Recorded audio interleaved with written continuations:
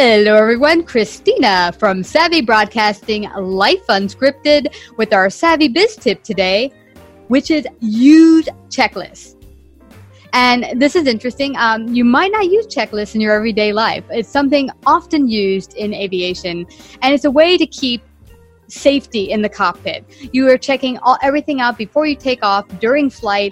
Checklists are a way to ensure that you're flying safely and keeping on target and ahead of your airplane.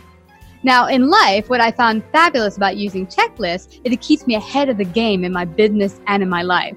So, for instance, in the evening before heading off to bed, I set up checklists for the next day. What do I need to make a successful day? I have a schedule of all of my upcoming clients or people I'm going to talk to. I will have set the clothes I'm going to wear. If I have a bag, I pack it with the things I'll need. If I'm going to be out all day long, I pack a nice bottle of water and some ice.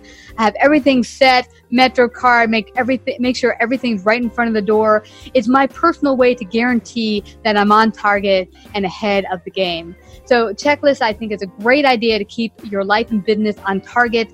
So my Savvy Biz tip is get that checklist out and going, and wishing you an awesome day.